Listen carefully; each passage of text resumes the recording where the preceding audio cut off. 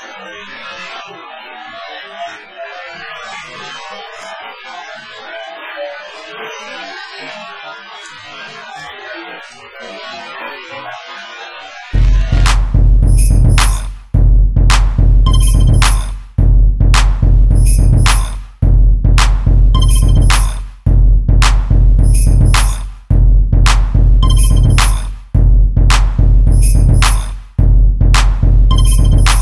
me when to go.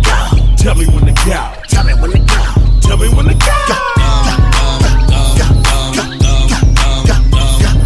Tell me when to go. Tell me when to go. Tell me when to go. Tell me when to go. The legendary Stayos podcast cruises back into your ear holes. I like it. I like it. It's Chris, and I'm here with Jordan. What up? What's up, brother? What's up? What's up? What's up, everybody? First, I want to send a little shout out. Shout out to Rod the Mag, Rodney from the MVP podcast, who fulfilled his mission on paying zero attention to the Super Bowl and looking like a genius in doing so, as the Super Bowl proved to be one of the worst sporting events in recent memory. Wow. Of course, we don't believe in foretelling the future, but man, he hit it on the head. My man, I got to give him props, because usually a lot of people always say stuff like that, like, I ain't going to watch the Super Bowl. I'm not going to watch it. I'm not going to. Then they right there glued to the TV. No, this man had a whole itinerary of things to do, including with his wife. My man got the brownie points, and he fulfilled what he said he was going to do. He didn't watch a second of it. So props to him. Yeah, I mean, I didn't think he would take it as seriously as he did. I thought he would succumb to the pressure. But when you have a well thought out plan like he did, you can make a success of it. So shout out to that man. We could tell the future a little bit if you put events together that lead to other events, but nothing, not that Illuminati type stuff. But yeah, Rod, good looking out, man. You missed the terrible Super Bowl. And then on top of that, had some legendary parties out here that we discussed. Because the Super Bowl was so boring, we had parties reportedly that turned into card games. The party I was in turned into discussions with women that caused me to bang my head against the wall when I got home. What? Yeah, that's an off-air conversation, me and you, Jordan. Oh, all right. But yeah, just we said that we would do a recap of the Super Bowl as part of this latest episode of the Legendary Podcast, Legendary Stayos Podcast. And here's our recap.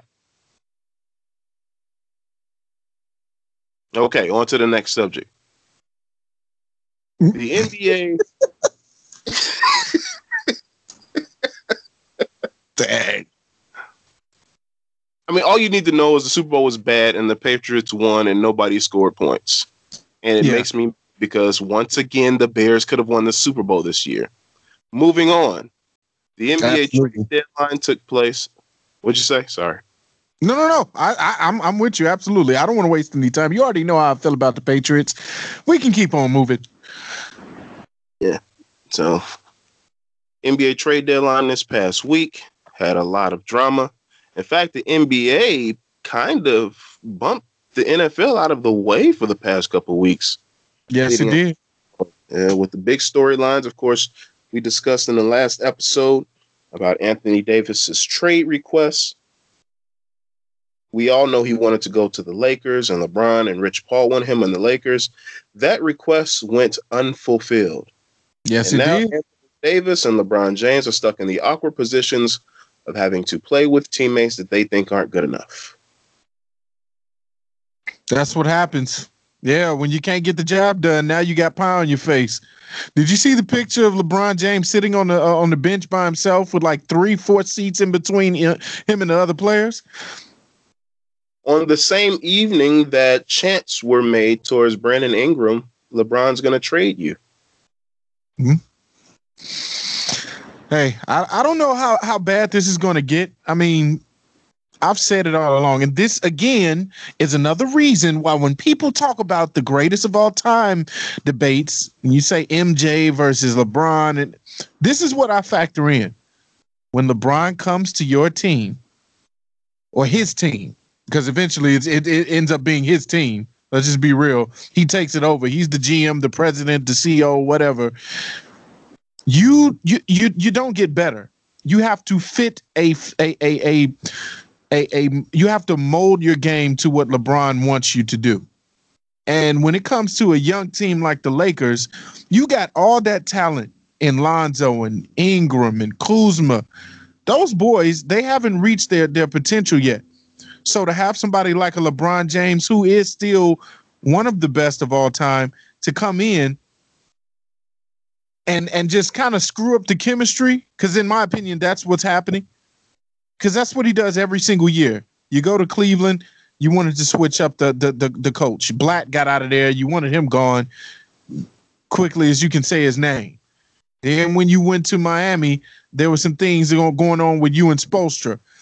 Then, you come to LA, you wanted Luke Walton gone. Seems like he doesn't like the coaches or the young coaches or whatever.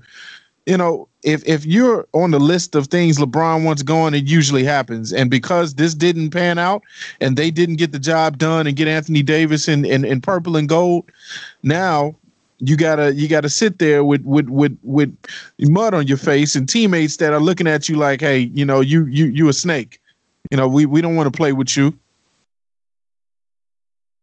And you have to pretend that your teammates are good enough. And I'm not going to completely agree with you with the potential of Kuzma and Ingram and Lonzo. Really? I think they have very little growth left. Wow. I think Kyle Kuzma is good. Very good basketball player. But I think the way his game is and his body type and his style of play, he's not going to get much better than what he is. And Ingram does have potential, but I think at this point he's been through so many ups and downs that he's kind of a basket case right now. And I don't think anybody's going to fix him mentally and emotionally where he can make the connection. He can be a viable part of a good team, no questions asked. But the amazing thing is this, and LeVar's back chirping and making noise about his son, who's going to be an average point guard. The amazing thing is this. Remember when LeBron went to the Lakers and all the LeBron stans tried to prep the situation because we all knew that they weren't going to win the championship.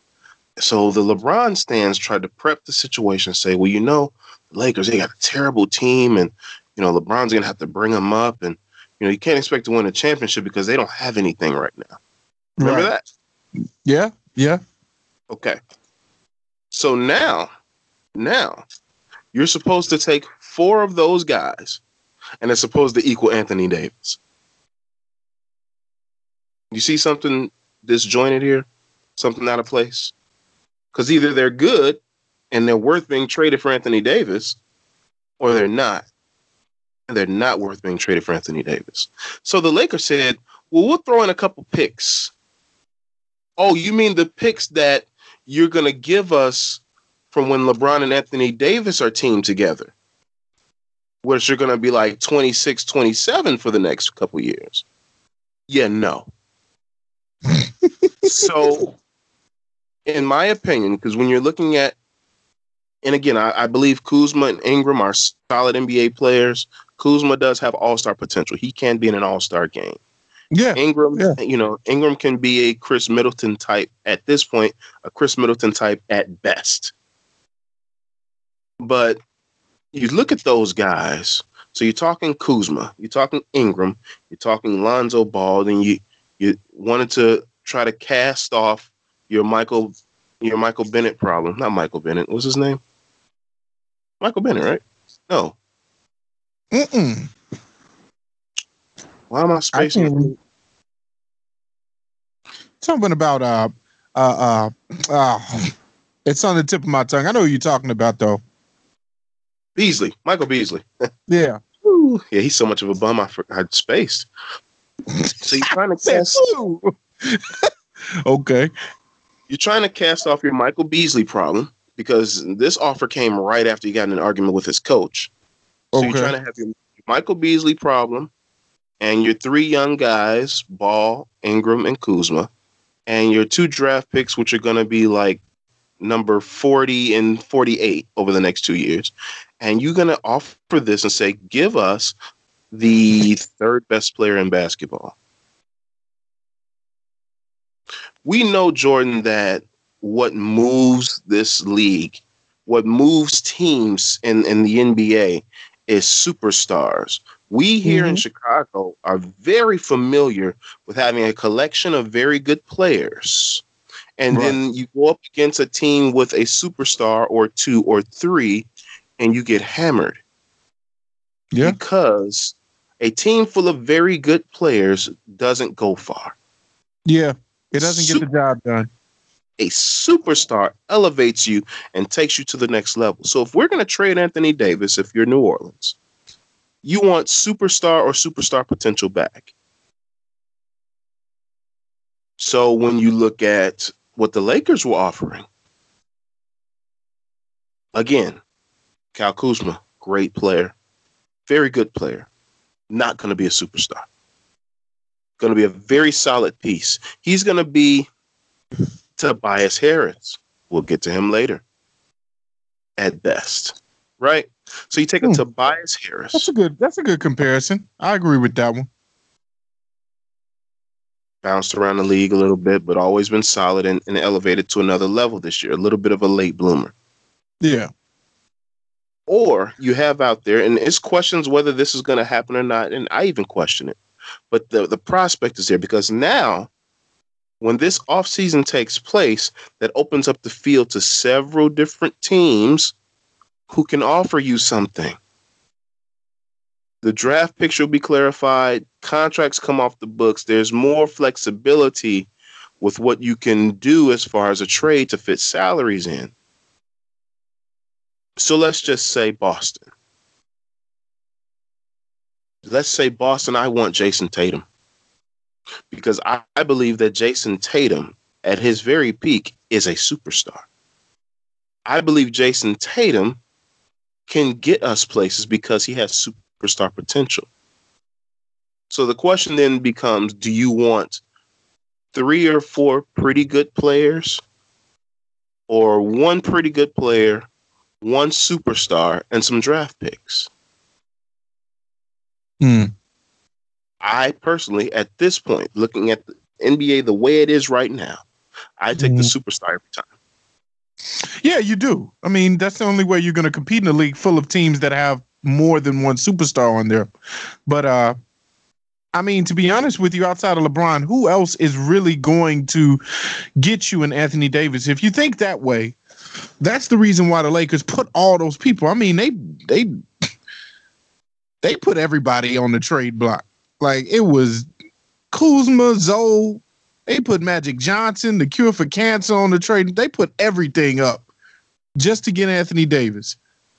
And it didn't work. I don't see, outside of LeBron, who you would think would be potentially good for you to trade for Anthony Davis outside of the offer that the Lakers gave you.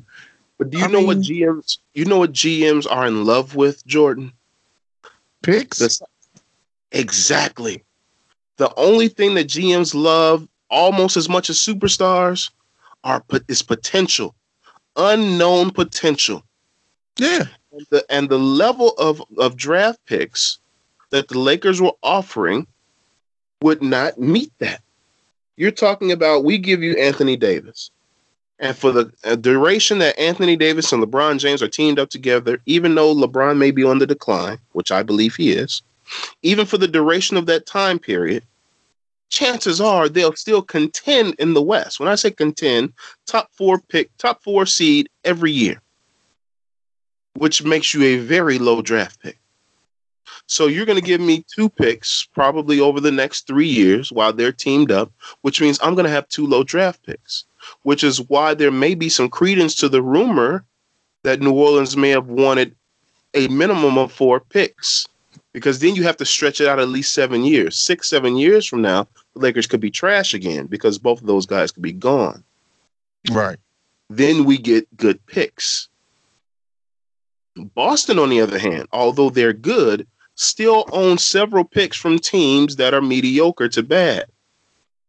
So, yes, July 1st, when Kyrie comes off the books, those picks will have conveyed. They'll be made. They'll have rights to certain players. But say, hey, give me the rights to these younger, better picks, plus some future situations, and Jason Tatum. So now I have a superstar, perhaps another player from the Celtics that's pretty good, and potentially another pretty good player that you've drafted, wink, wink, for me. Mm-hmm. Yeah, good point. So, I mean, the Lakers' offer or rumored offers weren't terrible. But when you think about it, when July 1st hits and everything opens up, especially with Kyrie's stuff coming off the books, and other teams who'll be in the field of play for AD, because you might also get a team that says, hey, I'm willing to take a gamble on AD for a year. And they can offer you better than Kuzma, Ball, and Ingram in a young stockpile. And you might be able to kind of get over on somebody who's desperate for a superstar and maybe get a young fella to come in there who's on his way up. Because that's what you're worried about at this point. You've had your 7 years with your superstar. You failed to get him to a place where he wants to be. And I don't understand. I understand the disappointment of an Anthony Davis. Right. But I understand too that again, we've said this before, Jordan, that Golden State thing came out of nowhere. Yeah. Came out of nowhere. Nobody anticipated that. So that came out of nowhere. It threw some teams off. It's hard to build a team that can beat Golden State, because not only is Golden State good, they continue to do things to get better. Yeah. Yeah, that's a well-ran organization. See, there's a lot of things that have to work in order for all of that to come together the way it has. And, you have the chemistry of the teammates. You got the good coach, the good organization. It all came together. Yeah. I mean, the clock may be ticking on them too, with Iggy getting old and Clay hitting free agency and Durant and Cousins going to be free agents. Yeah. But what happened? That's ultimately part of what happened to Anthony Davis in New Orleans. You can make videos and call it what you want and say this, that, and the third, but that's ultimately what happened. The only team that's come close to putting a scare into the Golden State Warriors are the Houston Rockets. Yeah.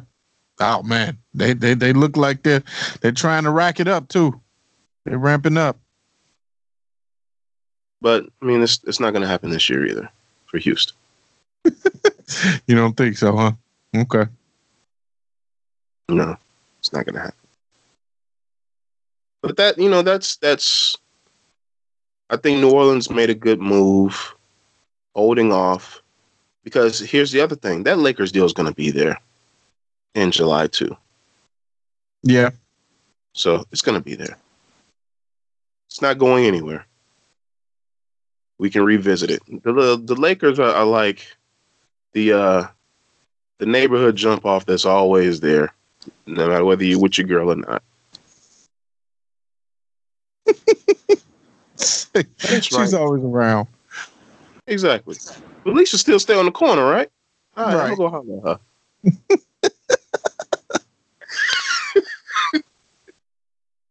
When all else fails. Right. You can always go back. But some other deals that were made in the last few days during the deadline. Tobias Harris. That's the biggest one to me. Tobias Harris and the great Boban Marjanovic. The great Boban. He's one of the greats, man. Dude, I'm sorry. I have to comment on him. That man's legs are going to be the death of him. He has no muscle, no definition in his calves. He is all top. That dude's legs looks like toothpicks. He needs to get in the gym and work out his legs. He's perfectly fine, okay? All right, whatever. The great Boban is the third most efficient scorer in NBA history, which makes him the third greatest player. It is Jordan, James, Boban. So can I please say what I think everybody else is asking right now in their heads? What have you been smoking lately? What? Please give me some. I'm buying to the Boban, man. Yeah, if the MVP podcast can have their Lance Stevenson, I want my Boban. Look, I'm sorry. Lance is a way better idea of a player than Boban. Where did Boban come from? He was sculpted by God. Okay. All right. Well, we'll see what Boban does to impact the team. When God was creating the perfect teammate, he made Boban. Oh, this is insane. But let's look at that deal, in all seriousness. So you got now Philly's trying to make themselves a nice big four.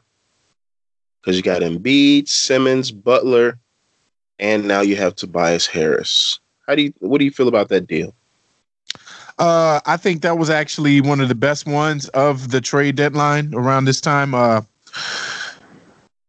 didn't see it coming, but it just really strengthens that team. It was already in a position where you had the 76ers being a championship contender coming out of the East, and they really solidified their team with him. Tobias Harris, like you mentioned earlier, he was a late bloomer. I think that when he was playing in Orlando, he was doing a decent job, but you could kind of tell that, maybe it'll take a little bit. And now it seems like he's kind of putting his game together.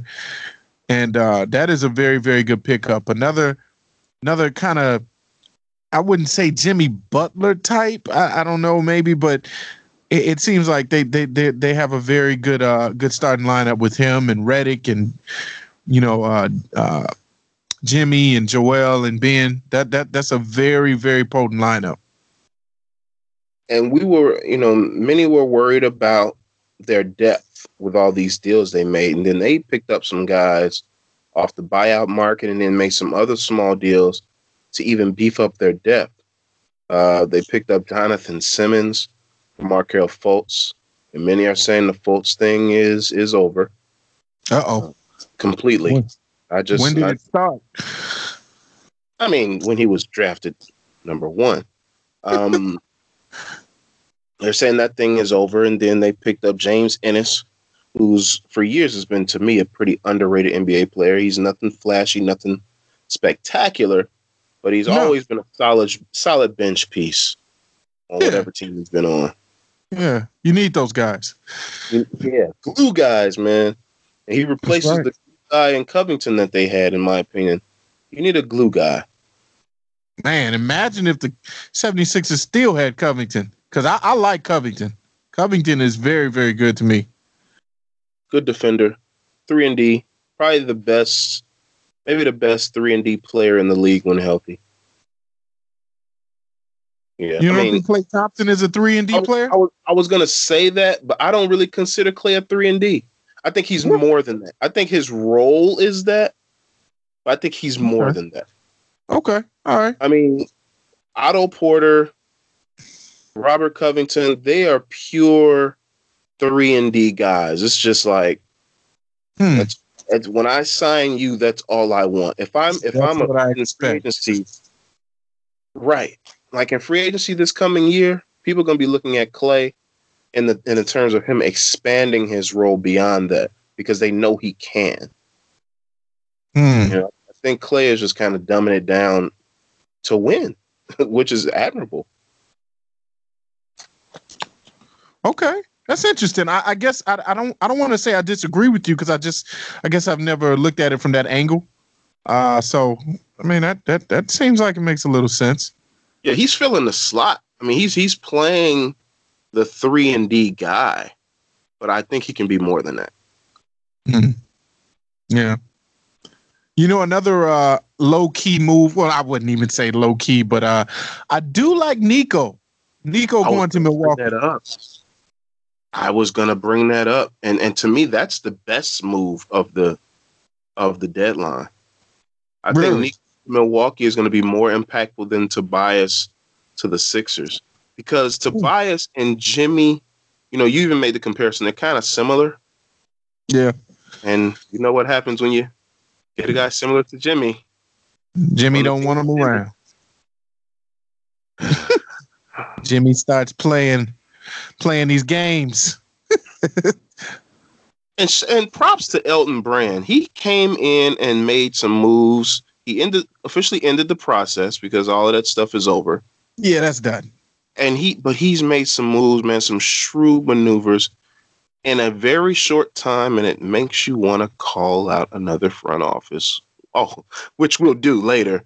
Oh yeah, I was about to say, don't let us pass that up. But it's Elton has done some things. His only mistake here, and you can only try and leave things, to the chance that they are, even though you can kind of see based on past behaviors and patterns what's going to happen. They envision this big four in Philadelphia with those four guys: Simmons, Embiid, Butler, and Harris. With all intents and purposes, we know Jimmy's leaving. Jimmy is not going to stay there and potentially be a 3A option. Where's he going to go? Somewhere where he can be disgruntled and be the number 2 option at worst. So, Greece, Athens, Clippers. Yeah, okay. Goodness gracious. Look for Jimmy and Kawhi to be Clippers next year. Really? Oh, yeah. I don't see that, but wow. Okay. Yeah, look for that. Because that's basically what the Clippers did. The Clippers were in the running for a low seed in the West, and they were like, yeah, we're not trying to lose draft status and get smashed by the Warriors. Let's go ahead and wave that white flag and fall back into the lottery and have money for 2, as Jerry Krause would call it, a big boat. 2 2 max guys who can come in, make a difference, and hopefully, because we'll have just as much chance as anybody else who finishes from 4 to 14, maybe we'll bump up into that 4th spot or 3rd spot and get a Ja Morant or a other guy. Hey, do not lose hope on the process. I hope we can still take a chance with Zion Williamson. All right, let's not lose out. Talking about the Clippers here. Oh, sorry. My mind, goodness gracious, my mind thought about the Bulls. We'll get to the Bulls because the Bulls are going to end up drafting 5th. So, oh God. Oh yeah. Just a little Cam Reddish, a little Rui Hachimura. Don't stop saying Rui Hachimura. You've been saying that name for the longest. He's not coming here. He's a Bulls player. He's perfect. No, don't you curse me like that, man. They're going to try to make him play small forward. Oh God.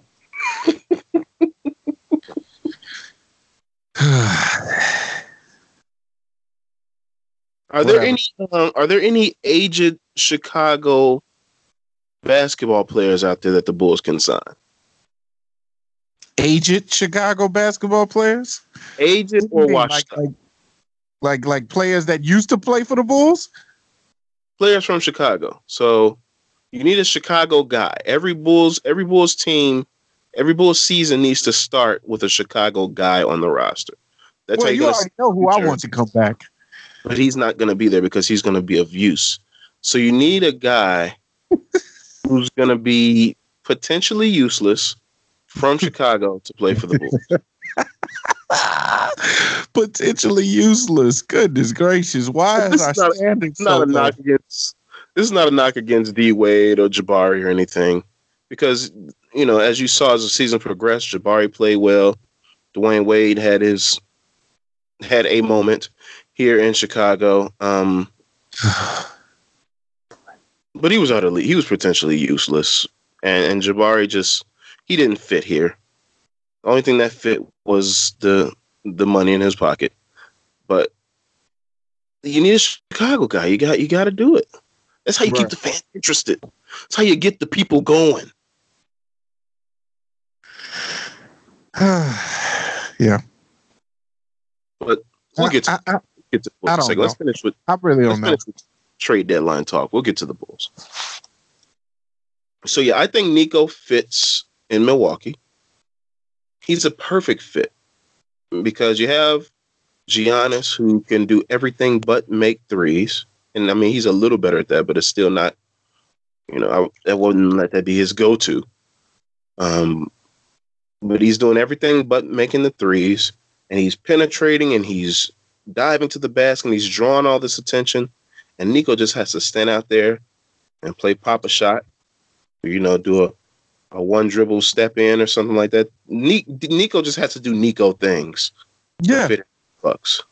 Yeah. I don't think that, I'm saying I think that the Milwaukee Bucks are kind of wising up to what's needed around Giannis. Giannis is not a 3-point shooter. Giannis is not a shooter. I think his jump shot has improved, but we all know what Giannis is good at. The man has length, crazy length. He attacks the basket. He can dunk over you. He's very long, so he takes advantage of all those skills. And so you need players around him that are going to be able to put the ball in the basket from the perimeter. And I think that was smart on their part to notice, this is what's going to work. This is what has been working for the last couple of years with Milwaukee. And like I said, that definitely fills a need for them. I could see why you think that that's a better trade or a better deal than the one for Tobias Harris. I just think still overall it'll come down to Philly or Milwaukee or Philly coming out of the East. I think Boston slowly is kind of having their window closed just a little bit. And I don't mean it like they're horrible now or they have old play. No, I just think that so many teams are getting better in the East that if they don't keep up and if, Danny Ainge doesn't do anything big or drastic within the next year, they may slide down a few slots, in being a contender. The problem with Boston is they have 8 guys playing the same position, and they're trying to give all of them minutes. There you go. So, Jason Tatum doesn't flourish like he should be doing. Brown isn't getting the time he needs to be getting. You're still trying to force Gordon Hayward because you're paying him, and he's going to need time and playing time to get back to anywhere close to his form. I think he's still, suffering some of the drawbacks of a gruesome injury last year. It's going to take him at least a year to get back. But these are the things that are going on with Boston, and honestly, a couple of those guys just got to go. And I'm pretty sure they don't want Tatum to go, but he may be the one to have to go for Anthony Davis. Yeah. Let's also not underestimate Toronto, because the move they made was to grab Marc Gasol for Jonas Valanciunas, Delon Wright, and other guy in there or something. Remember who the other guy was? No, I don't know the other guy. Inconsequential Jones or somebody. That's horrible.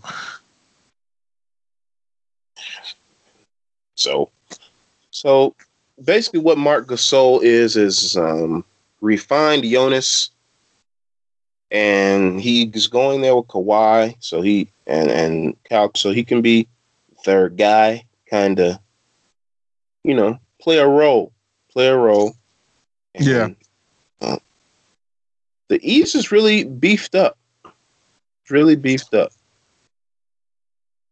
And LeBron says because he's gone, that's why everybody thinks they can win the East. Yeah. Whatever. Whatever. No comment. That's not even, I don't think that's even applies. I'm going to say you left the East just in time.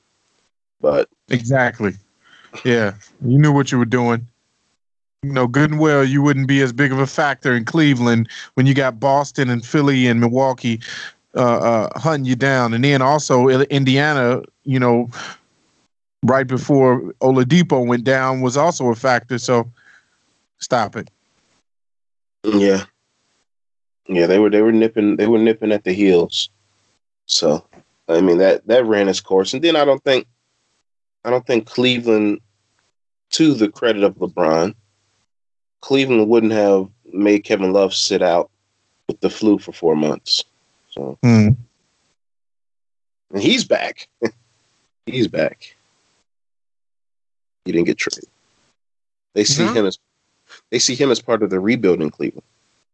Although I must give Cleveland props because Cleveland went out during this season. They've made several trades over the past few weeks, and Cleveland has compiled 6 draft picks over the past couple of weeks, truly positioning themselves for the future. 2 first-rounders, 1 this year, 1 next year, several second-rounders. So they're trying to make moves to build their cachet of talent. Yeah. But I think that the 3 front runners in the East all kind of counterpunched each other, and we'll see what happens when they fight it out. Boston didn't do anything. We'll see if they're still in there. I think they're still in the top 4 of the East. But it should be very interesting in the East to see what transpires as the season comes to a close. Yeah. We'll see what happens.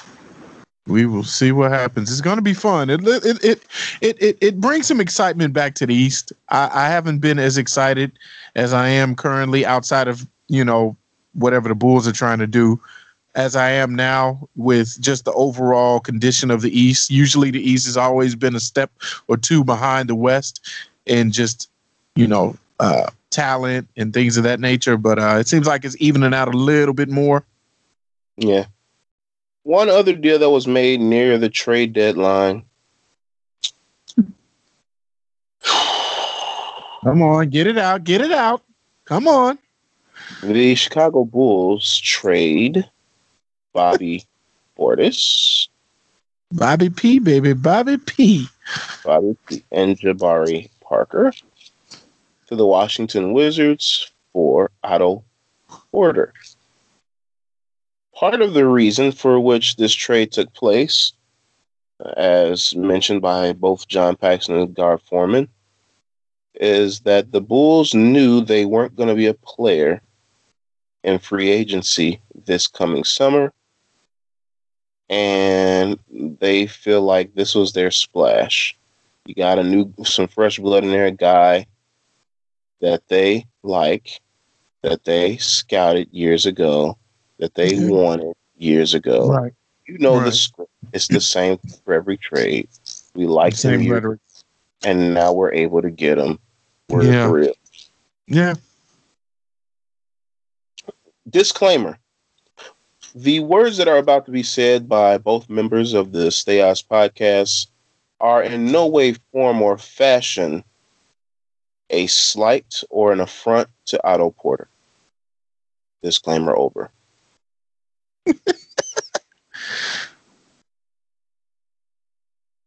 Why, Chicago Bulls, aren't you going to be a factor in 2019 free agency?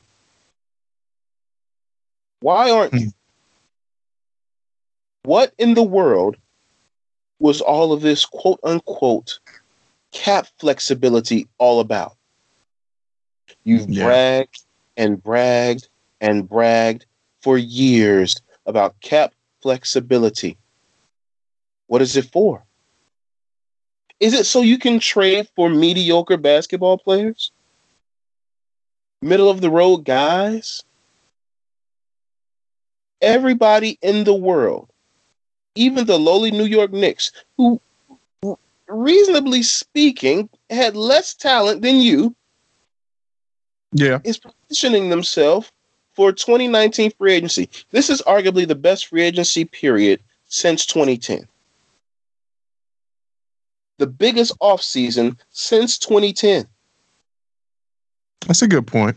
And you're going to bow out gracefully? You didn't know this was coming? When you've gotten to the point where you don't feel like you can sell your number 3 market team, the team that Michael Jordan played for, great summer city of Chicago. Yeah, nobody wants to be here in the winter. But guess what? New York is trash in the winter too. They get snow. They get cold. But yet and still, with less of a basketball legacy than the Bulls, let's be real about it. They go out and they prepare themselves for the biggest free agency summer in a decade. In a decade. And you didn't hear boo about cap flexibility any of this whole time. In fact, the Knicks were capped out for years. Yeah. Somehow, some way, they were able to open up flexibility for 2 spots. And that wasn't their rhetoric. There wasn't their company line that they dropped at every press conference. Just at the right time, they were able to do it. And they believe they're a contender. But you're telling me in a press conference, we don't believe we can convince any of these players to come to Chicago. We've tried before and failed. So why? Why would an organization believe that a general manager and a vice president of basketball operations who firmly believe in their heads that they lack the ability to draw free agents, why would they continue to keep them employed? It's baffling. It's baffling. Chris, you already know what the issue is here. I mean, we've talked at length about what's been going on with the front office for years. And, you know, John Paxson is now on defense mode. He's building a wall up every time he gets questioned. I've listened to a number of radio shows recently that have had him on to ask the meat and potatoes type questions that everybody keeps avoiding. And as soon as it gets brought up, you know, what's going on? Why is it that there's so many rebuilds? Oh, well, there isn't really a whole lot of rebuilds. If you remember when we first came in, you know, we really weren't part of the first rebuild. That was just kind of how it was when we first got here. So we had to kind of rebuild from that rebuild and then build all over. And then when Derrick Rose got hurt, you know, that kind of messed everything up. And then we had to rebuild from that. And then, you know, we talked about getting younger and faster and more athletic.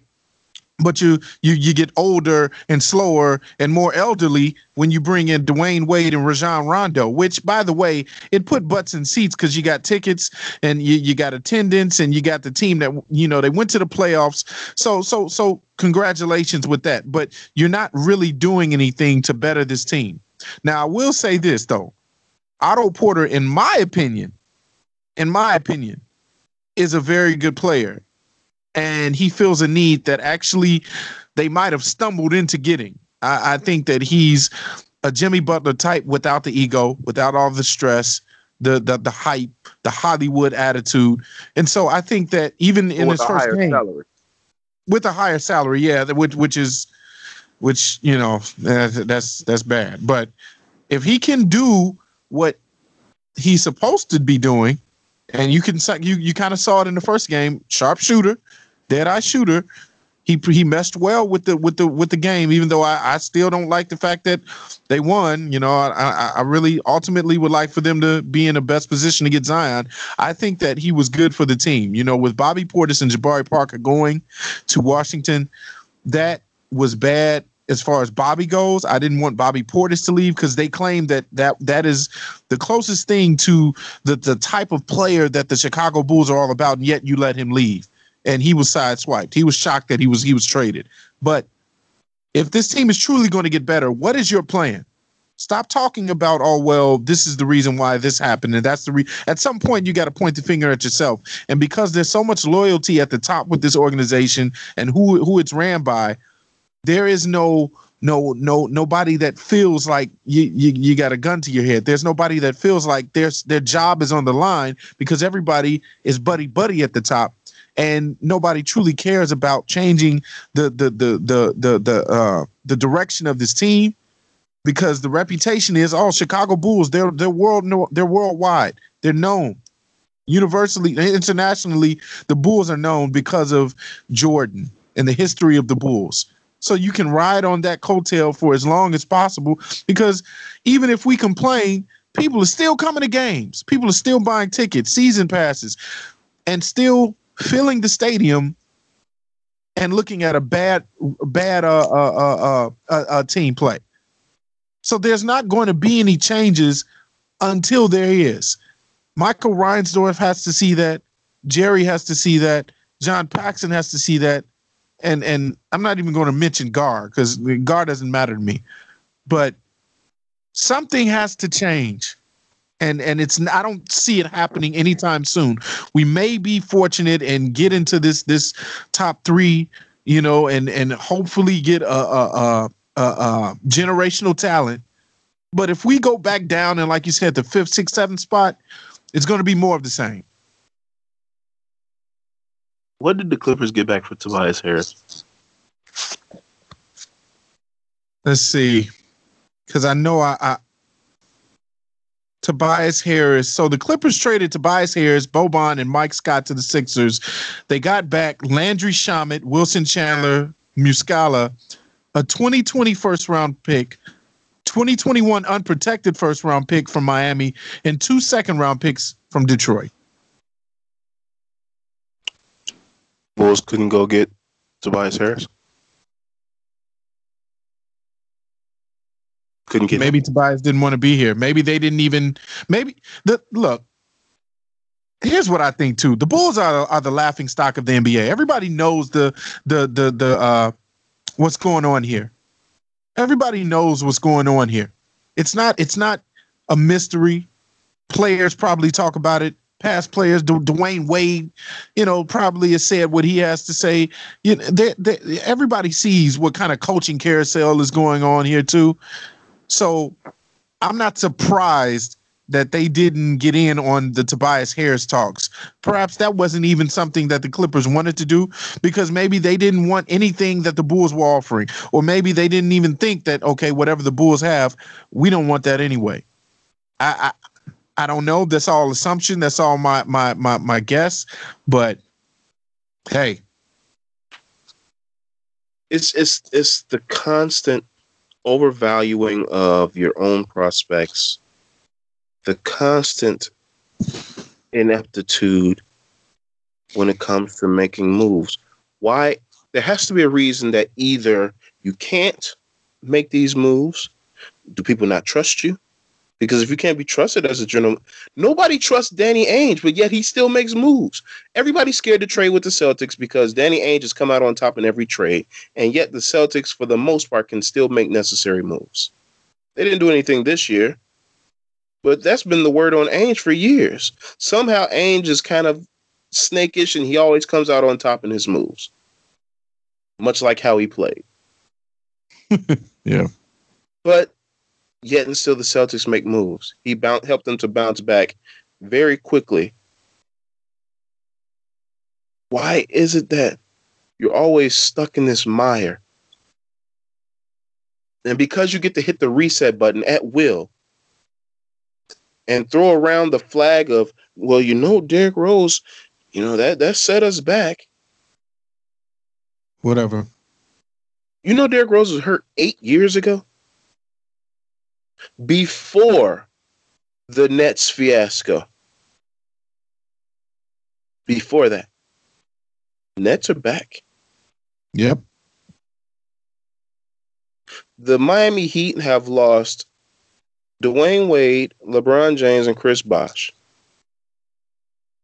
And yet they've managed to stay afloat. Wade's back, but they've managed to stay afloat. Why? Why? And then you go on the radio, and I know you referenced it, and we're talking about the same radio interviews, and you want to get sassy and spicy and all huffy puffy because people want to hold your foot to the fire a little bit. Oh, this is like an interrogation. Answer the question: why are you waving the white flag on free agency? Why is it you feel like you can't improve? What did you get cap flexibility for if you're just going to go and get a middle-of-the-road small forward, by all accounts, by his track record, who was overpaid a couple years ago? Why?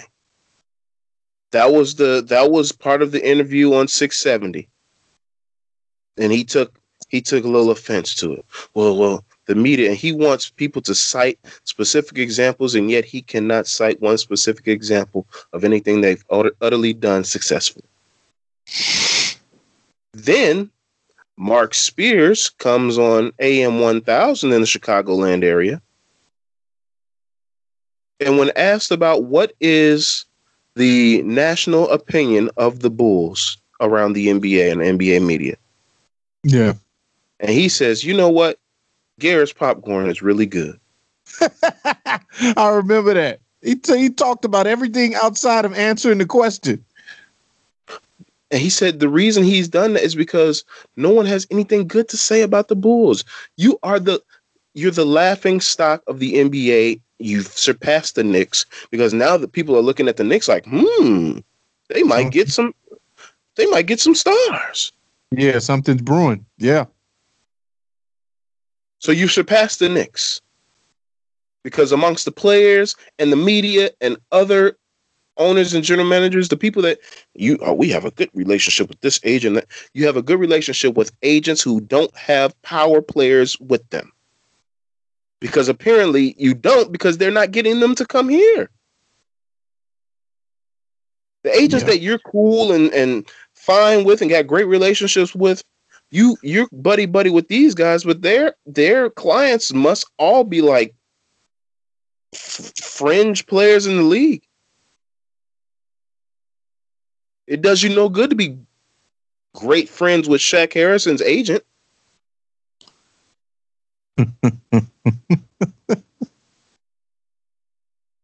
And the thing is, you don't see it because there's butts in the seats.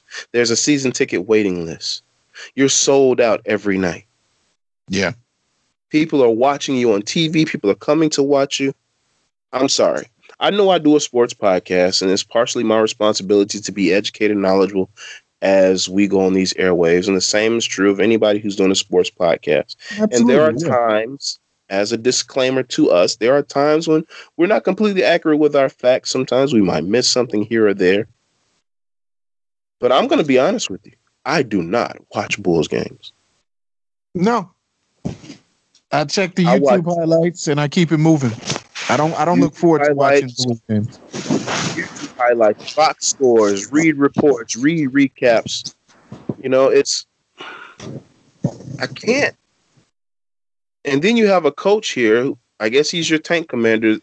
The only reason Boylen is still here better be because you think he's going to coach you. Terrible record. Any other reason for Boylen to be here, I'm not trying to hear. Well, as of right now, bro, the speculation is that he's going to be here for an extension. He's going to be here for a period of time. Tank or no tank. So we'll see if that rings true. But to trade for Otto Porter and dangle him in front of the fans and say, hey, here's your 2019 free agent pickup. Effectively. Shiny new toy. That should not be acceptable. But it is. That should not be acceptable. It is. Nobody's revolting, Chris. Nobody is revolting. You put up signs about firing Garpax. Everybody complains. We talk about it on here. We hear it on other media outlets, and you hear fans talk about it. They commented on pages and stuff, but there's no change. People are still going to games. People are still giving money to the Bulls organization. Jerry Reinsdorf doesn't care to make changes. Michael Reinsdorf, I would have thought would have came in with a different perspective on things from what I heard. He has a different mentality, but the name of the game is, again, loyalty. Loyalty to those who have continued to get this wrong. And as much as I like John Paxson as a player, what he did in the past for the Bulls, his epic shot, what he means to the team, it still doesn't give an excuse to, well, just run this team into the ground any old kind of way, and then come up with a reason and a lame excuse as to why this didn't work and that didn't work. And this is our goal. And what is your outlook for the team? Well, we really aren't in a rebuilding phase. You've been doing this for X amount of years now, and it seems like it's just in and out, in and out. If you really, really, really wanted to work on this team, in my opinion, you would have kept Bobby Portis. Bobby Portis is, like we just talked about, is a piece that isn't ever going to be a superstar or maybe even all-star. But he is a necessity on a team that is being built to win and to last. Bobby Portis is a very good bench player. Very good bench player. And he epitomizes, he defines what type of player you want on your squad. That's fine, Jordan. I mean, the Bobby Portis thing, take it or leave it. Bobby was a good part of this team. The guys loved him. He loved being a Chicago Bull. I mean, that's fine. Take it or leave it. But even okay, you keep Bobby Portis, but you're still thinking small potatoes. You're still thinking small potatoes. And the problem is when you're in a town and you have things like this going on in your basketball organization, you've now programmed your fan base to think small. And no. Let me explain exactly what I mean when I say that. Yes, if this was the first year of a legitimate rebuild, if I was at the head of this whole tank ride, and this was the first year of a legitimate rebuild, what I mean is, yeah, you needed a player like Bobby Portis. What year is this in this rebuild of constant mixing and matching players and letting players go that don't mesh and that all this other, this like 4, 5, 6 years in. By this time, it should have been a better product on the floor. I should have already gotten my coach that I know is going to take us to the next level. Should have already looked at switching out the development or the people who are scouting development and scouting talent like Agar. All those things would have been turned around by now. That's why this is going on the way it's going on. I'm not thinking small. I'm saying those are the pieces that you need at the start of a rebuild. And by now, it should have been, needless, for lack of a better way of saying, we should have had a better product already. Yeah, it should have manifested by now. And you're right. You're spot on. I'm thinking the same thing. You should have gone out and started making these moves a year or two ago. And now as we approach 2019, you have some things in place, in line, culture growing, and you say, hey, Kevin Durant, come here. Paul George, Klay Thompson, come here. Otto Porter. Now, considering all things for this team, looking at the team as presently constructed, Otto Porter fits very well. Very well. But I'm sorry, man. We're looking for fits for a team that's not even a playoff team. If Zion gets drafted, Otto Porter's an afterthought, a $25 million afterthought. If RJ Barrett gets drafted, I'm sorry. Zion is if RJ gets drafted, Porter again is a $25 million afterthought. So you think the only thing that might work is if we get Ja Morant? No, I'm not saying that. I'm not doing any of this for Otto Porter's sake. I'm not saying that. You get a shot at Zion or RJ, you go get it. If Zion or RJ are if we're in a position to draft one of those, I would still put Otto Porter in the starting lineup and just let that kind of simmer a little bit and see how that works out. see, as a Bulls fan, I want the Zion thing, but also as a Bulls fan, I don't want the Zion thing because you know what's going to happen when if Zion gets drafted here. Butts and seats, Jordan. Butts and seats. Oh yeah, there's gonna be a lot. There's gonna be a lot of spectators, and the Bulls are gonna waste Zion the same way or worse than New Orleans has wasted Anthony Davis. Because it'll be worse because you're in the East. There's no team of Monstars setting up to roadblock you for the next 5 to 6 years. You got Toronto, who's fragile because with the sign of a pen, their best player could be gone in a year. Yeah. Milwaukee, Giannis is there, and they got some pieces around him, but that's fragile. We know what, even though nobody else figures it, we know what Jimmy Butler's all about. That big four may not transpire.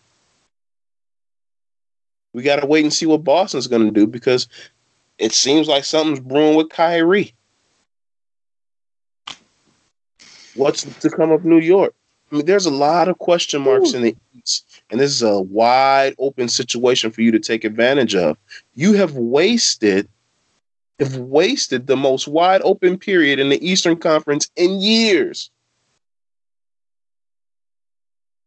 Because you told us you wanted cap flexibility. And all this talk of cap flexibility and compiling assets and a core, and it's built up to we traded for Otto Porter. Again, I have no beef with Otto Porter. He fits well, solid basketball player. I like his fit here. But what I don't like is the idea that all of this buildup was for Otto Porter. And now you're saying, well, we don't anticipate ourselves being a factor in free agency. Why not? Because you're rebuilding? Yeah. So you mean to tell me in the middle of a rebuild, and you got Zach LaVine, and as you say, Bobby Portis, and Lauri Markkanen, and Wendell Carter, you're in the middle of a rebuild. You mean to tell me if you drop Kawhi Leonard in the middle of that, we're not talking about maybe going to a title, to a championship round, winning the East? You drop Kevin Durant in the middle of that, you're talking about maybe not winning the East? You drop Paul George in there, you're not talking about maybe winning the East? Don't feed that to your fan base. Don't feed that to your fan base. I don't care how cold it gets in Chicago. I don't care how much snow Chicago gets. It's not the weather. It's not the snow. It's not the crime. Maybe the taxes a little bit. But guess what? When they tried to incur this athlete tax, you know what you should have done, Chicago Bulls? You should have been on the front lines fighting against it.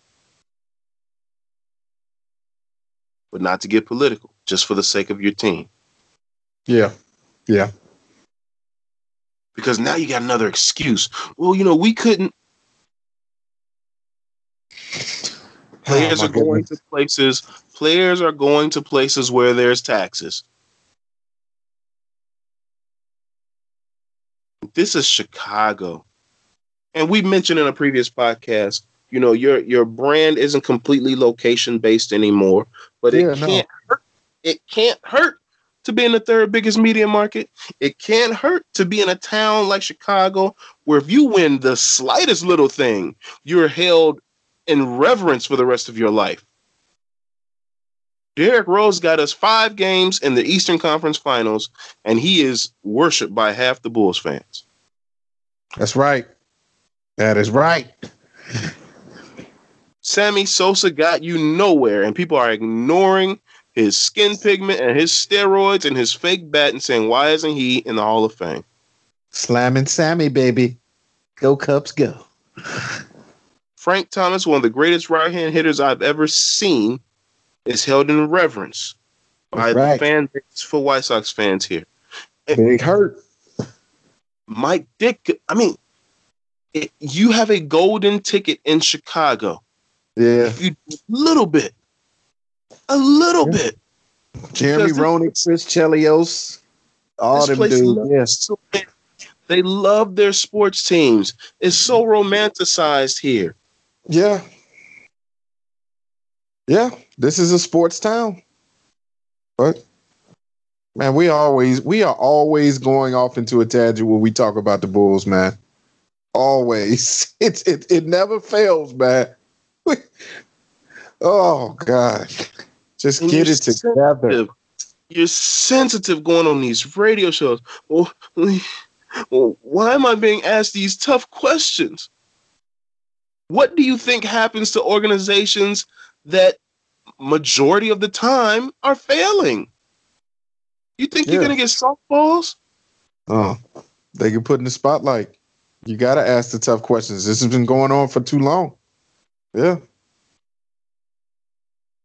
And I hope that it moves them to act. I hope that because they're being annoyed and they're being prodded more, that this moves them to act like never before.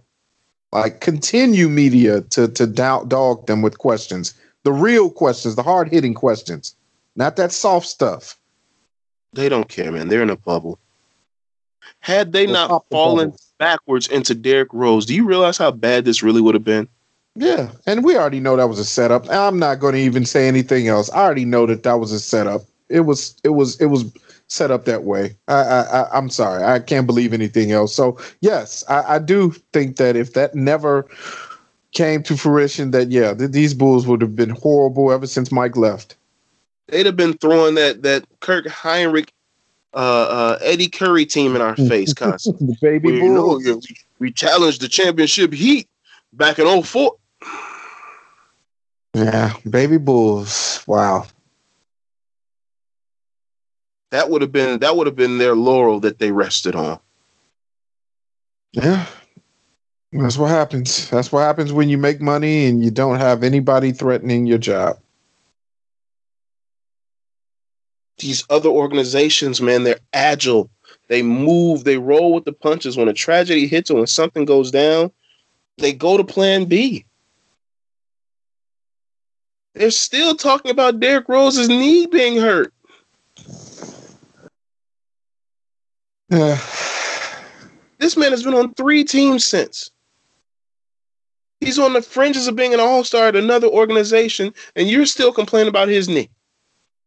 He's not even talking about his knee. Yeah. Tiring. It's tiring. And I can't tell people what to do with their time and their money. I can't. But that's the only way, apparently, that's the only way you can affect this team is through time and money. Stop giving it away for a product that they don't care. They don't. The Bulls are a cash cow. They're printing money. Go on the Bulls website and look at the Scottie Pippen and Michael Jordan jerseys. Go inside the United Center and see the Michael Jordan statue, the Scottie Pippen statue, the bust. They're making money off the backs of previous greatness, and they've accomplished nothing except falling backward into Derrick Rose, falling backward into a phenom, and they're waiting to fall backwards into another one. Okay, 2010 was rigged. LeBron, Dwayne Wade, Chris Bosh, you say they were going to play together regardless. Okay, I'll give you that. But what other things have you done? What other agility have you shown to so that you can bounce back? What other smart maneuvers have you made? All these trades you've made to acquire cash considerations, you haven't gained not one first-round draft pick. You haven't moved any of these second-round picks, which you don't even value. You don't even value. They're all throw-ins for you. You haven't even moved those. Yeah. To get anything. All right. Let's get back to the positive side of the podcast. We're not getting back to the positive side because now we have to talk about some of the players that you do want to play here, but they say idiotic things. Like who, Chris? Like LeBron James and Kevin Durant. Ah. The ever emotional Kevin Durant popped off on the media for constantly asking him questions about his free agency. Now, I'll say this. Kevin Durant is right and wrong. Kevin Durant, part of your job is to answer questions from the media. It's actually in the bylaws of the NBA. So, yes, it is your job to answer questions. One way that you can handle this is this. During media day, you say, hey, any questions you have regarding my impending free agency have to wait until after the season. I will not, for the duration of the season, be answering any questions regarding my impending free agency, as it will be a distraction to my ball club. Yeah. Establish that early. Didn't say that. Yeah, that was well said, Chris. It's almost like you practiced that for an interview. Oh, no. That came off the top of my head. The second thing, which shows you that it can probably come off the top of the head of somebody who went to the University of Texas. The second thing that you can do is, how about we stop doing these one-year contracts? Now, I know you want power over your situation. True. What's the old saying about power, Jordan? With great power comes great responsibility, sir. Yes. So since you wanted power over your situation, it won't be free of the other things that come with it. So yes, you have the flexibility to get up and go after every season all you want. But you have to deal with the things that come with a constantly impending free agency. You're constantly about to be a free agent. So it's constantly going to be an issue. So you're going to get constant questions. Make sense? Yeah. Makes a lot of sense. All right. Anything to add, Jordan? Yeah, I agree with you. I think that KD, on one end I can see, he's being a baby. You kind of should expect this. This comes with the territory. When you're an athlete and in a sport, that comes with it. The media, the questions, the social exposure, wondering what you're going to do next, what's your next move. But also on top of that, when you're a star in your sport, not just a regular person, because nobody's trying to go after Shaq Harrison or anybody of that nature, anybody of that level of talent. But when you're a top 5 player in the NBA, you should expect to constantly be questioned and hammered. KD, I agree. I think that he should have come out with something, to that effect, saying, I won't answer any questions regarding that impending trade or whatever the case may be, because it will be a distraction to the team. What do you think he's going to answer? Oh, yeah, I'm looking forward to seeing what other teams might want my services, and I think I might want to go to New York or wherever, in the offseason. That is not smart. It's not good business. But of course, you should know that it's the media's job to try and get some things out of you. Now you just got to play the cat and mouse game by saying, well, I'm not going to address that at this time.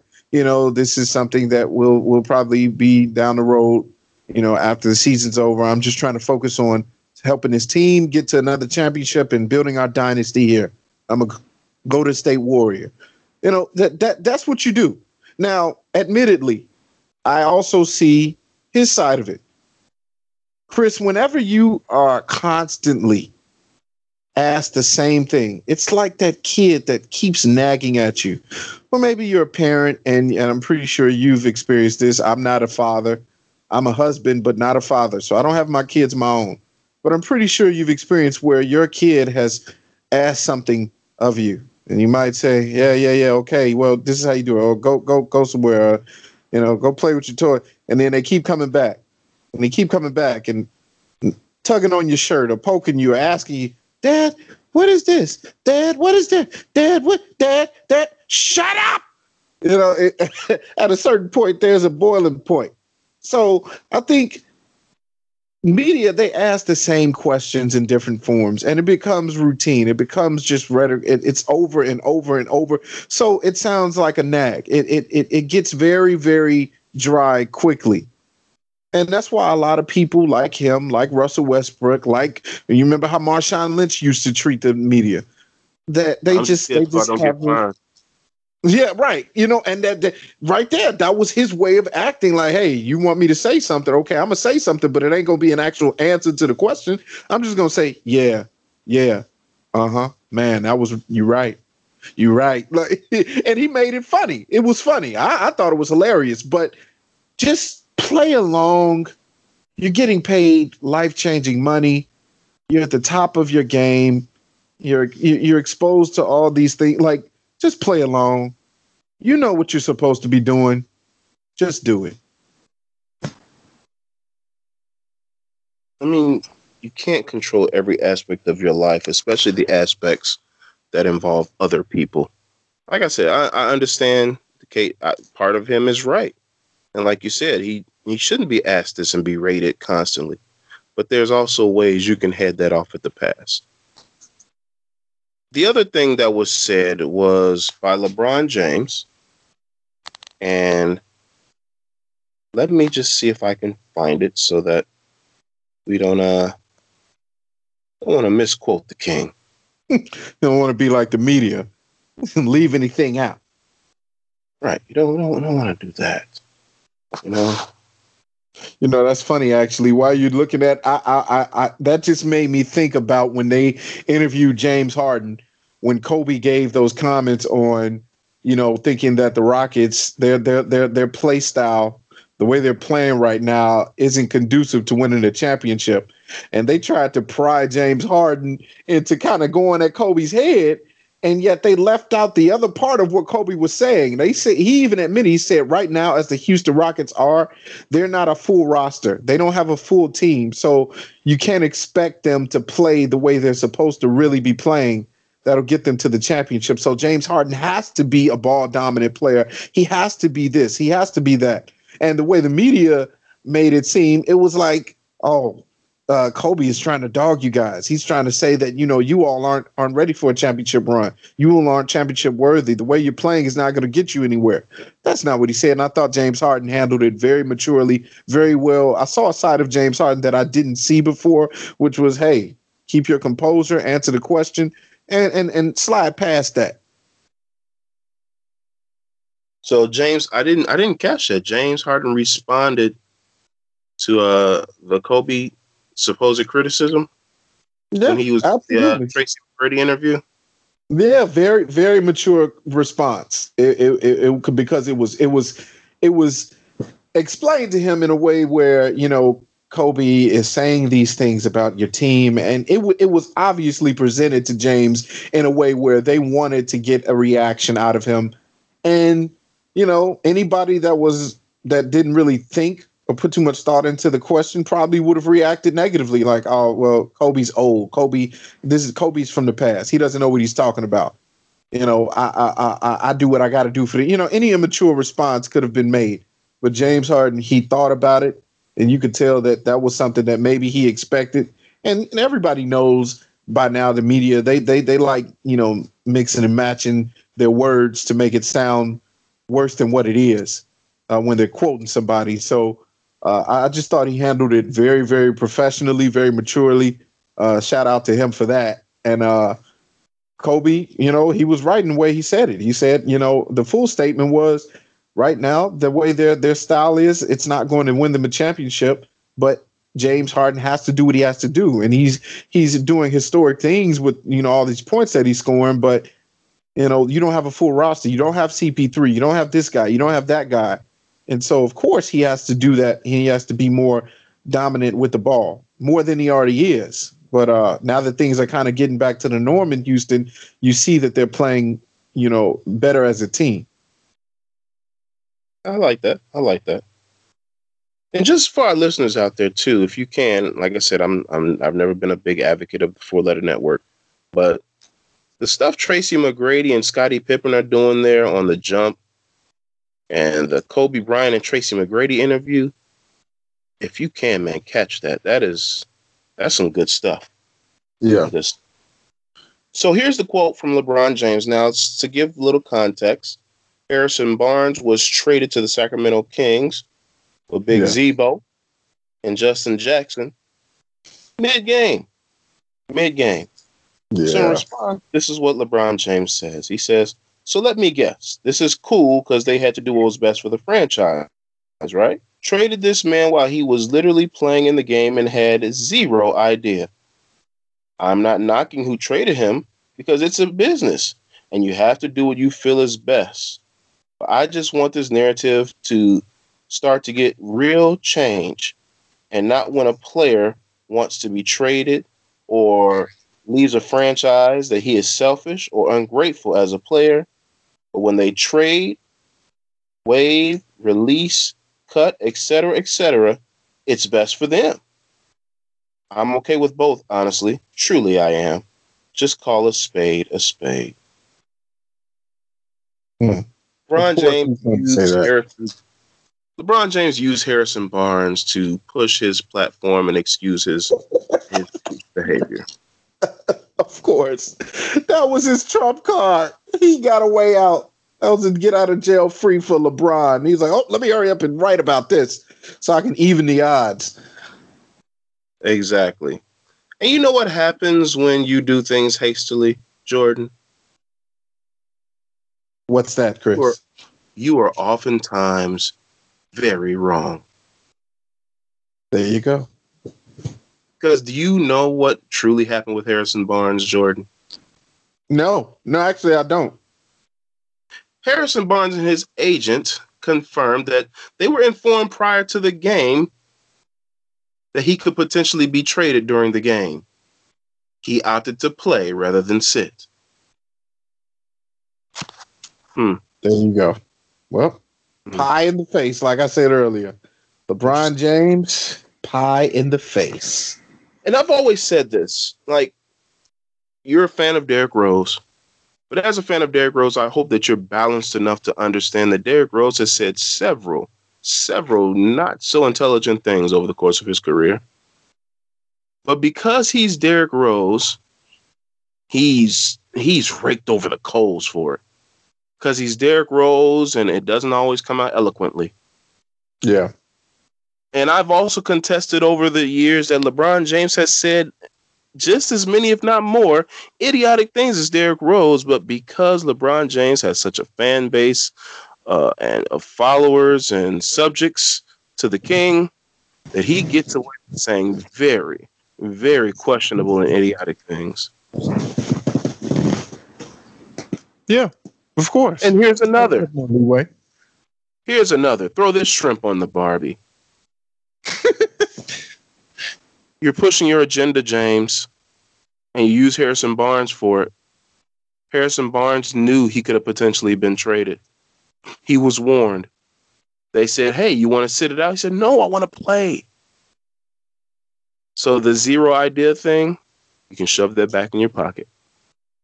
He knew. But I get it. You want Anthony Davis to come there and you don't want him to be vilified for wanting to, come and play with you guys over in LA. Play with his old boy, Brown. Okay. Fine. But yeah, so let's just be careful what we say out here in these streets, fellas. KD, LeBron, there's more well thought out ways of handling these situations. Yeah, I agree. Don't put your foot in your mouth. Know the facts first. Get the facts. Your wife wants to know if you want Panda Express. How in the world did you see that text message? Because she sent it to Stayos and not to you. Oh, I forgot. I'm still on the Stayos.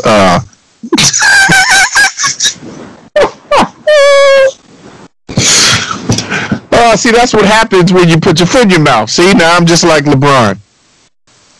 Tell her I said yes. Yeah, I will be getting Panda Express. Will I be getting Panda Express?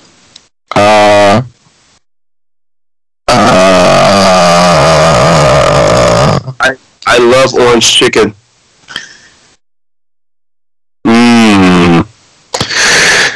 don't know. I'll let her know if she wants to get you some Panda Express or not. But as we're recording, I don't know if she wants to actually buy some for the whole crew. Oh, dear. Yes. My dear compadre would like to know, would you like to buy him some Panda Express? Who is this dear compadre you speak of? It is Chris. Oh. Well, how would he receive said foods? Apparently, you're going to get Panda Express. What would you like, Chris? Oh yeah.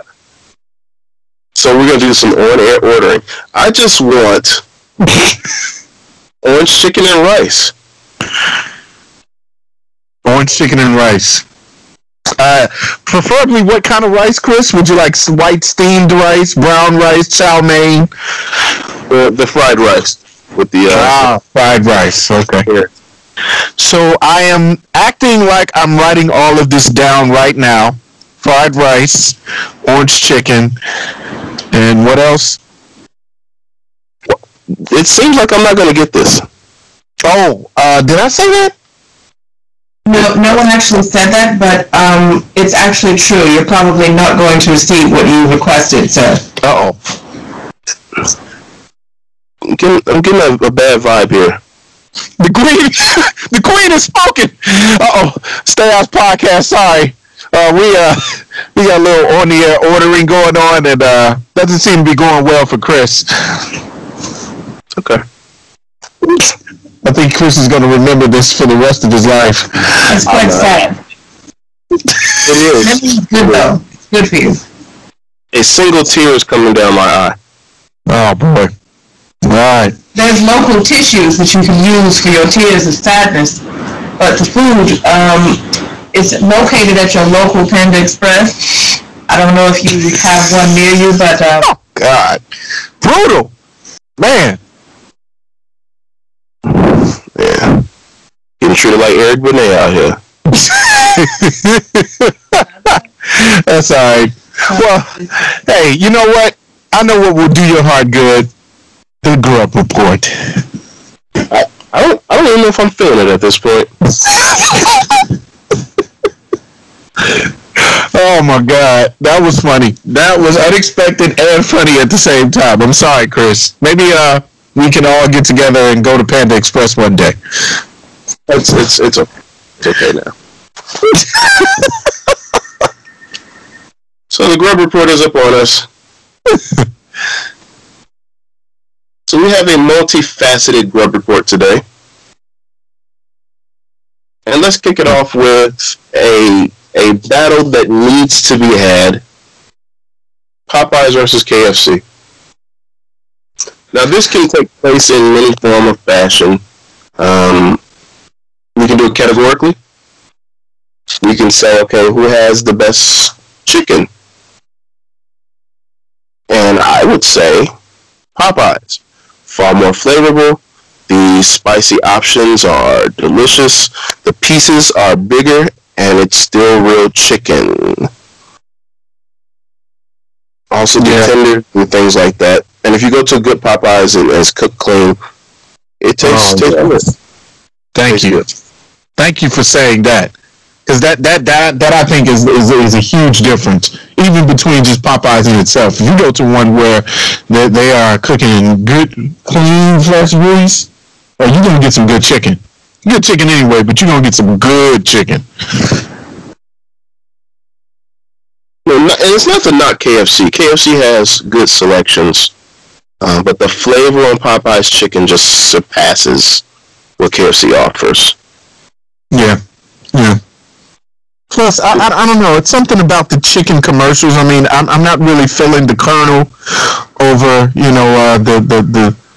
the lady who represents Popeyes. I think I trust her a little bit more with my chicken. Oh yeah, that Popeyes lady. If wifey ever slip, that Popeyes lady is next in line. You better stop. Louisiana spice. Ain't nothing more beautiful than a nice Louisiana spicy woman with a box full of Popeyes and an apron. Are we talking about chicken? Yes. All right.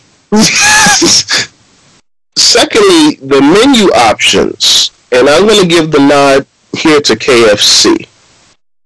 I think KFC does a little better with what their chicken is. They're not that far behind as far as flavor, and the menu options they have are great. They aren't sporadic with their $5 boxes. They keep the boxes around in different forms and varieties. They have sandwiches. They have tenders. They occasionally bring out some other things. They have the grilled options. They have the crispy, all of that. The Nashville hot. There's several different options, and it makes KFC a little more appealing if you want something a little different. I agree with that. The Nashville hot is very good with the pickles and the other one, the gold.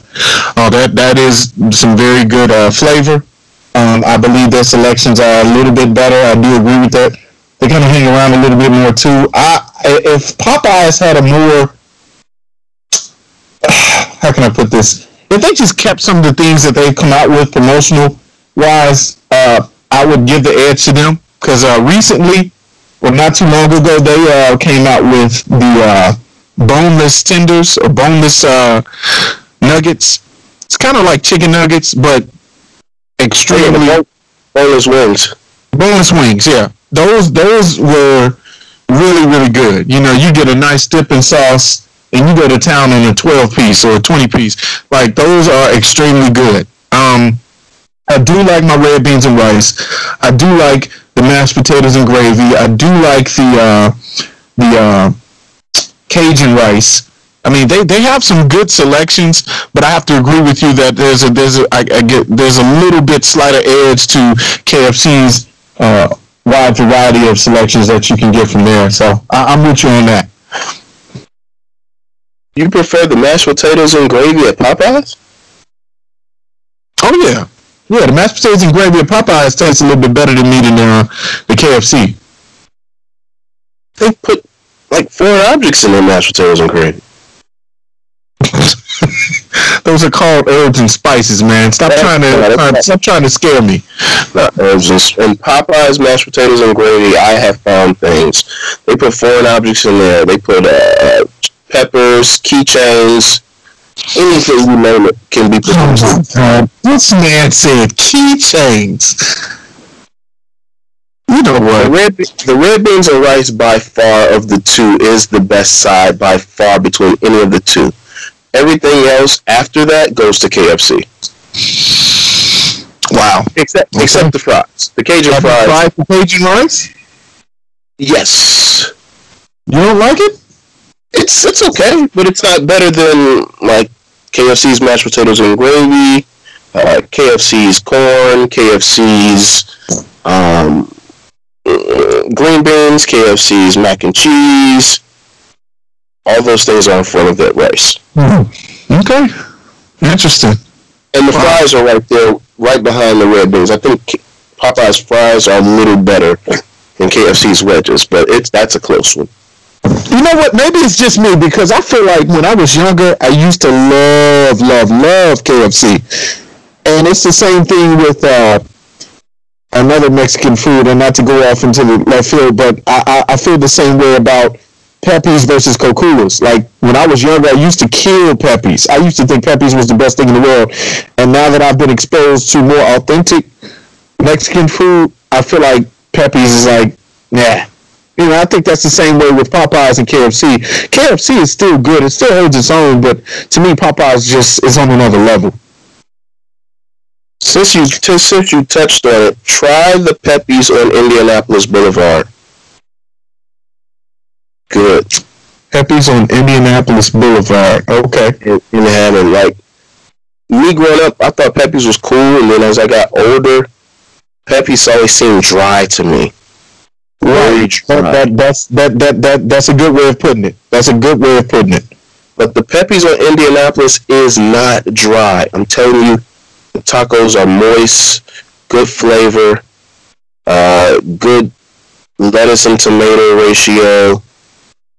You can get the flour, the flour shells and everything. So that Popeyes is solid, and it's pretty authentic. It's one of the more authentic. I mean, not Popeyes, Pepe's. One of the more authentic Pepe's that I've been to. That went on Indianapolis Boulevard, and actually, I think it's like a block away from the Popeyes. Okay, so you can get a double dose of heart attack. I like it. Hey, if you have a heart attack, have a real one. We only do the best. We do the best food and the best heart attacks. Now, between Popeyes and KFC, this is the age-old battle, right? I think we pretty much have most people would agree with our evaluation for the most part of the chicken, the menu options and sides. Here's the real battle, and it's the biscuit. Oh boy! Popeyes biscuits versus KFC's biscuits. I don't see this as any sort of competition. KFC's biscuits are not. They don't stand out to me. Popeye's biscuits, as much as people like to claim how dry they are, I've seen videos on social media of guys killing themselves because they couldn't get to a water fast enough when they down a biscuit from Popeyes.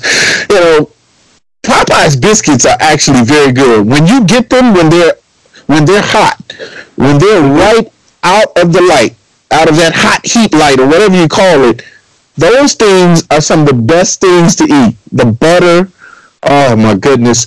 And then when you open it up, because it's easy to open up. You cut it, you open up in half, and you put that Popeyes honey that they give you, which I have to always ask for like 3 or 4 because they're very stingy with the honey. You put that honey on it, let it kind of marinate into the crevices of the biscuit. Oh my goodness, it is the best. So I disagree with people's assumption that Popeye's biscuits are bad. Maybe after they cools off, but that just tells you got to make sure you eat it first. You got to eat the biscuits right away. Have you ever gone to a Popeyes where they double butter the biscuit? Don't tempt me. Don't you dare tempt me, Chris. And you can see it's almost like a butter bathtub ring around your biscuit. Oh, Chris. Skip. Come on, Chris. Come on, Chris. Yeah. That almost seems like paradise. That's just too good to be true. I must find this place. It is. I mean, they're rare, and I can't remember the last place I've had a double butter one. But you got to go to the hood for that. We'll get to that shortly too. Yeah. But I didn't think I would have anybody in my corner when I think that Popeye's biscuits are better. They're more biscuity. KFC's biscuits are they're very cake-like. And in my opinion, because of the cake-like nature of a KFC biscuit, that's more likely to be a choking hazard than a Popeye's biscuit. Because that dough sticks in the back of your mouth. Oh, yeah. But I will say this. Each restaurant's biscuits are fitting for the restaurant. KFC's biscuit is designed in such a way where it goes great with their mashed potatoes and gravy. I agree. I do remember that. It goes great with it. Yep. But Popeye's biscuits are more of a standalone entity. I can order 6 Popeye's biscuits when well buttered, and that can be a standalone. Whereas KFC's biscuits are what they are, a side, an assistant to food. Yeah. It's like a food spoon. You put a little mash and gravy on the edge of that thing, scoop it up with the biscuit, and then you go to work. Exactly. So, I think we both agree that Popeye's biscuits are slightly better. Oh yeah.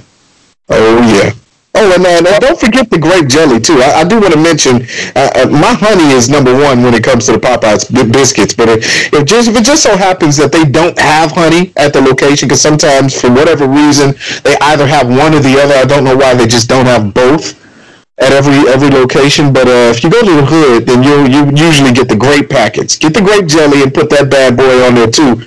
It's life. And I think Chick-fil-A may be using Popeye's biscuits or their recipe for their chicken biscuits. Really? I think so. At least the one I went to. I went to one in Orland once. Well, more than once. Because once I found out the biscuit was very Popeye's delicious, I went back. But I went to Orland and their biscuit was buttery and very Popeyes-ish. You know how you say you can break a Popeye's biscuit very easily in half? Almost perfectly? Yeah. Yeah.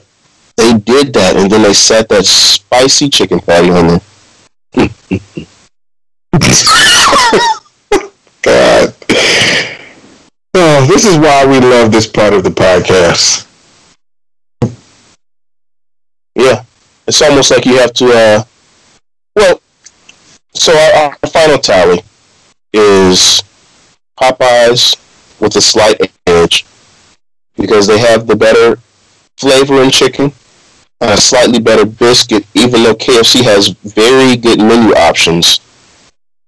And really, you can't go wrong with either. Can't go wrong with. You can eat them whether you're in jeans or in a tux. Absolutely. Just be careful. Our other Grub Report segment is favorite hood foods. Favorite hood foods. Now, if you want to divulge a spot for your hood foods, that's fine by me.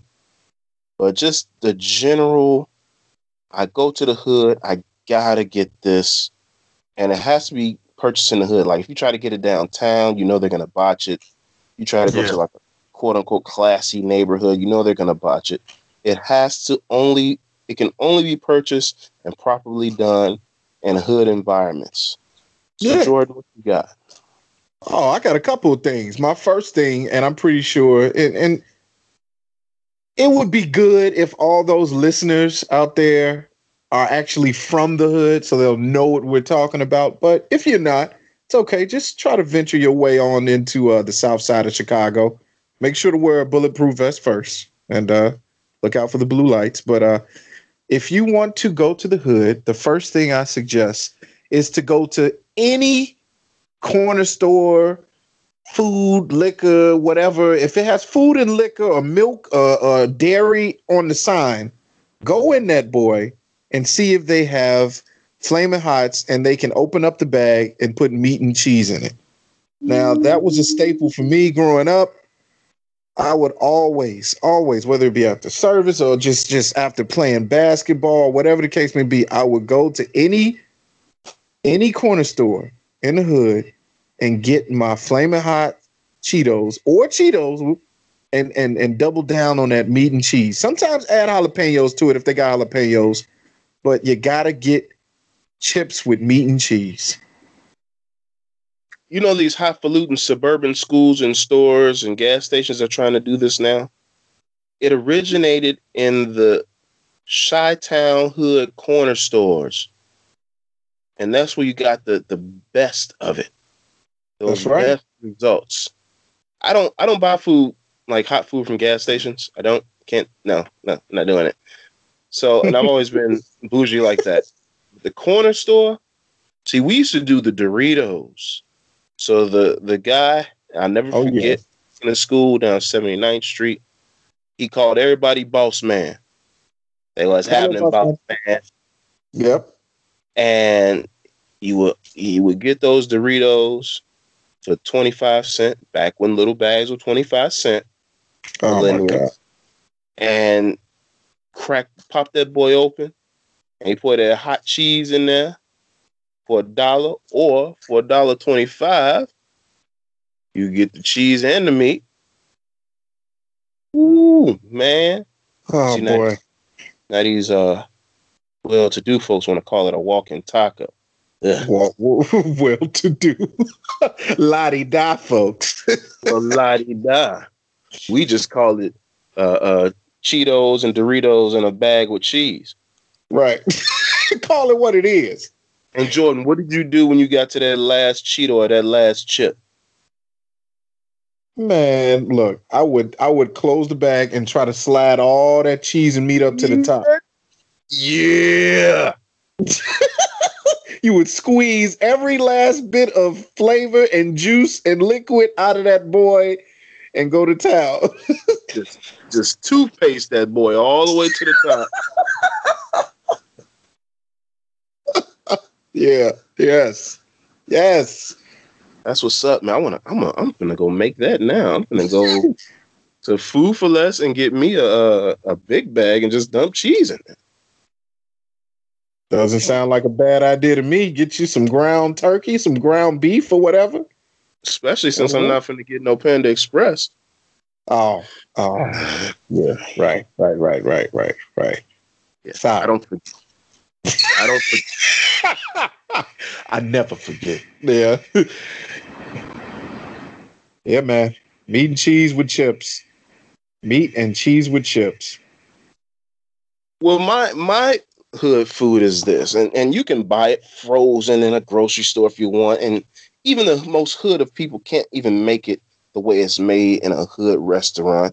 You can try to get it from some sub place downtown all you want, but you won't find it the same because, and even now, most of these restaurants have tried to use the beef option instead of the pork, and it doesn't taste the same. And that's Pizza Puff. Oh. Nothing beats a good hood pizza puff. You know you got a good hood pizza puff when this happens, right? You got your brown paper bag or your white paper bag, and even in a brown paper bag, that orange grease comes out. Oh, the cyanide. Yeah. Oh my God. Yes. Orange grease comes out. And then you have two kinds of restaurants. And I always had beef or problems or issues with the restaurants that did the puff on top of the fries and then they pour the sauce over everything. I like my puff to be separate in a pouch. But I learned to love the tray with the fries and everything because that puff with the mild sauce on top, underrated. Oh. A nice standalone puff with a fry with some pepper and mild sauce on it. You can't just go anywhere and get that, man. You can't just go anywhere. You need to go to the hood. You need to risk life and limb and go to some sub place that's named after a black guy's daughter, but don't know black guy work in there. And you need to just go in there and get you a piece of puff and fry. Oh God. You making me reminisce, man. That's all I ever used to eat when I was in high school. My high school days were filled with going to the lunchroom, and if I had a little bit of money, because they give you the normal menu, and I actually went to high school where you could go out and eat lunch. I was at Kenwood, so we would be in the Hyde Park area. We had all types of restaurants at our disposal. But whenever I would stay in and go to the cafeteria, brother, Pizza Puff was on the menu all the time. So I grabbed that puppy. What I would do, I had a strategy. I would nibble on the top. I would eat and, nice, flaky, crusty. Oh, man. Take off the top of it, bite off the top of it. So then the top opening would be, where the meat was. It would expose the meat. And then I just line it up with the barbecue sauce or the mild sauce and continue to eat and keep lining it up with the barbecue sauce as I went down. So it was almost like a typewriter. Like I would just ding, ding, ding, ding, ding, and then be done. And then, okay, then the next meat that was exposed, I put some more sauce on. Like I had a strategy, bro. And it was divine every single time. Yeah. You went to Kenwood, huh? So you're a weirdo. You know what? We not gonna do this, bro. We not gonna do this. Okay, all right. I digress. We already with the Cubs and the White Sox. Don't get started with high schools. Oh, my high school was whack, so it's no big deal. Doesn't even exist. I'll say this. I will say this. I enjoyed my time in high school. But like I just kind of stated, the main reason why I loved Kenwood was because we had open lunch.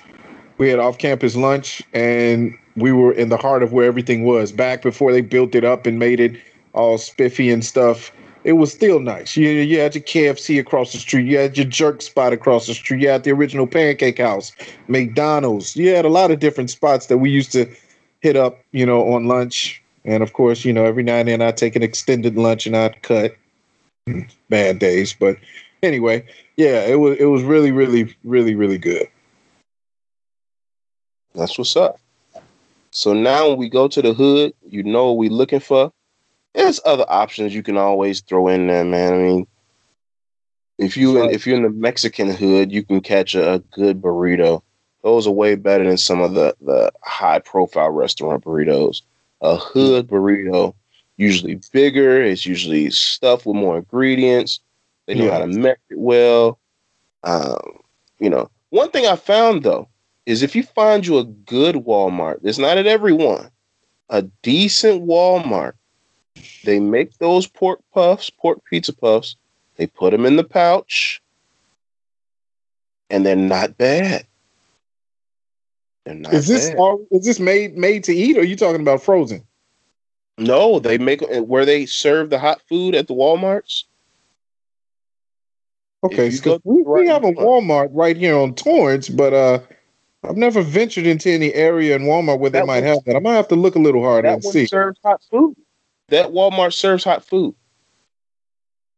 Oh man, you didn't put me on right off the expressway? Yes. They serve hot food and they don't do a bad job. I've had a puff from them. They don't do a bad job. Okay. It's on. It's on. Yeah, I think they have diabetics cooking, which is always a good thing. Yeah, you got to have somebody that actually is near death making fast food because they know exactly how good it is. Yes. They spent a lifetime raising their cholesterol score just so you can eat better. Exactly. Working out. I'm out here trying to fry these puffs.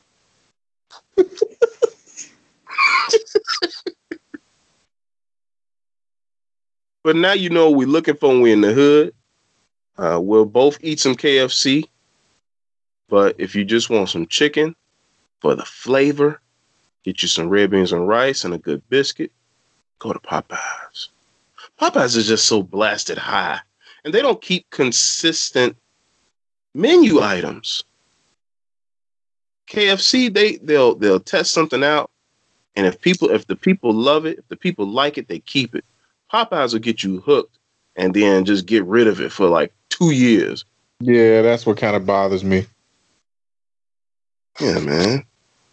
You can't stay addicted to Popeyes. KFC is just like, oh, we got you. We got you in our vortex.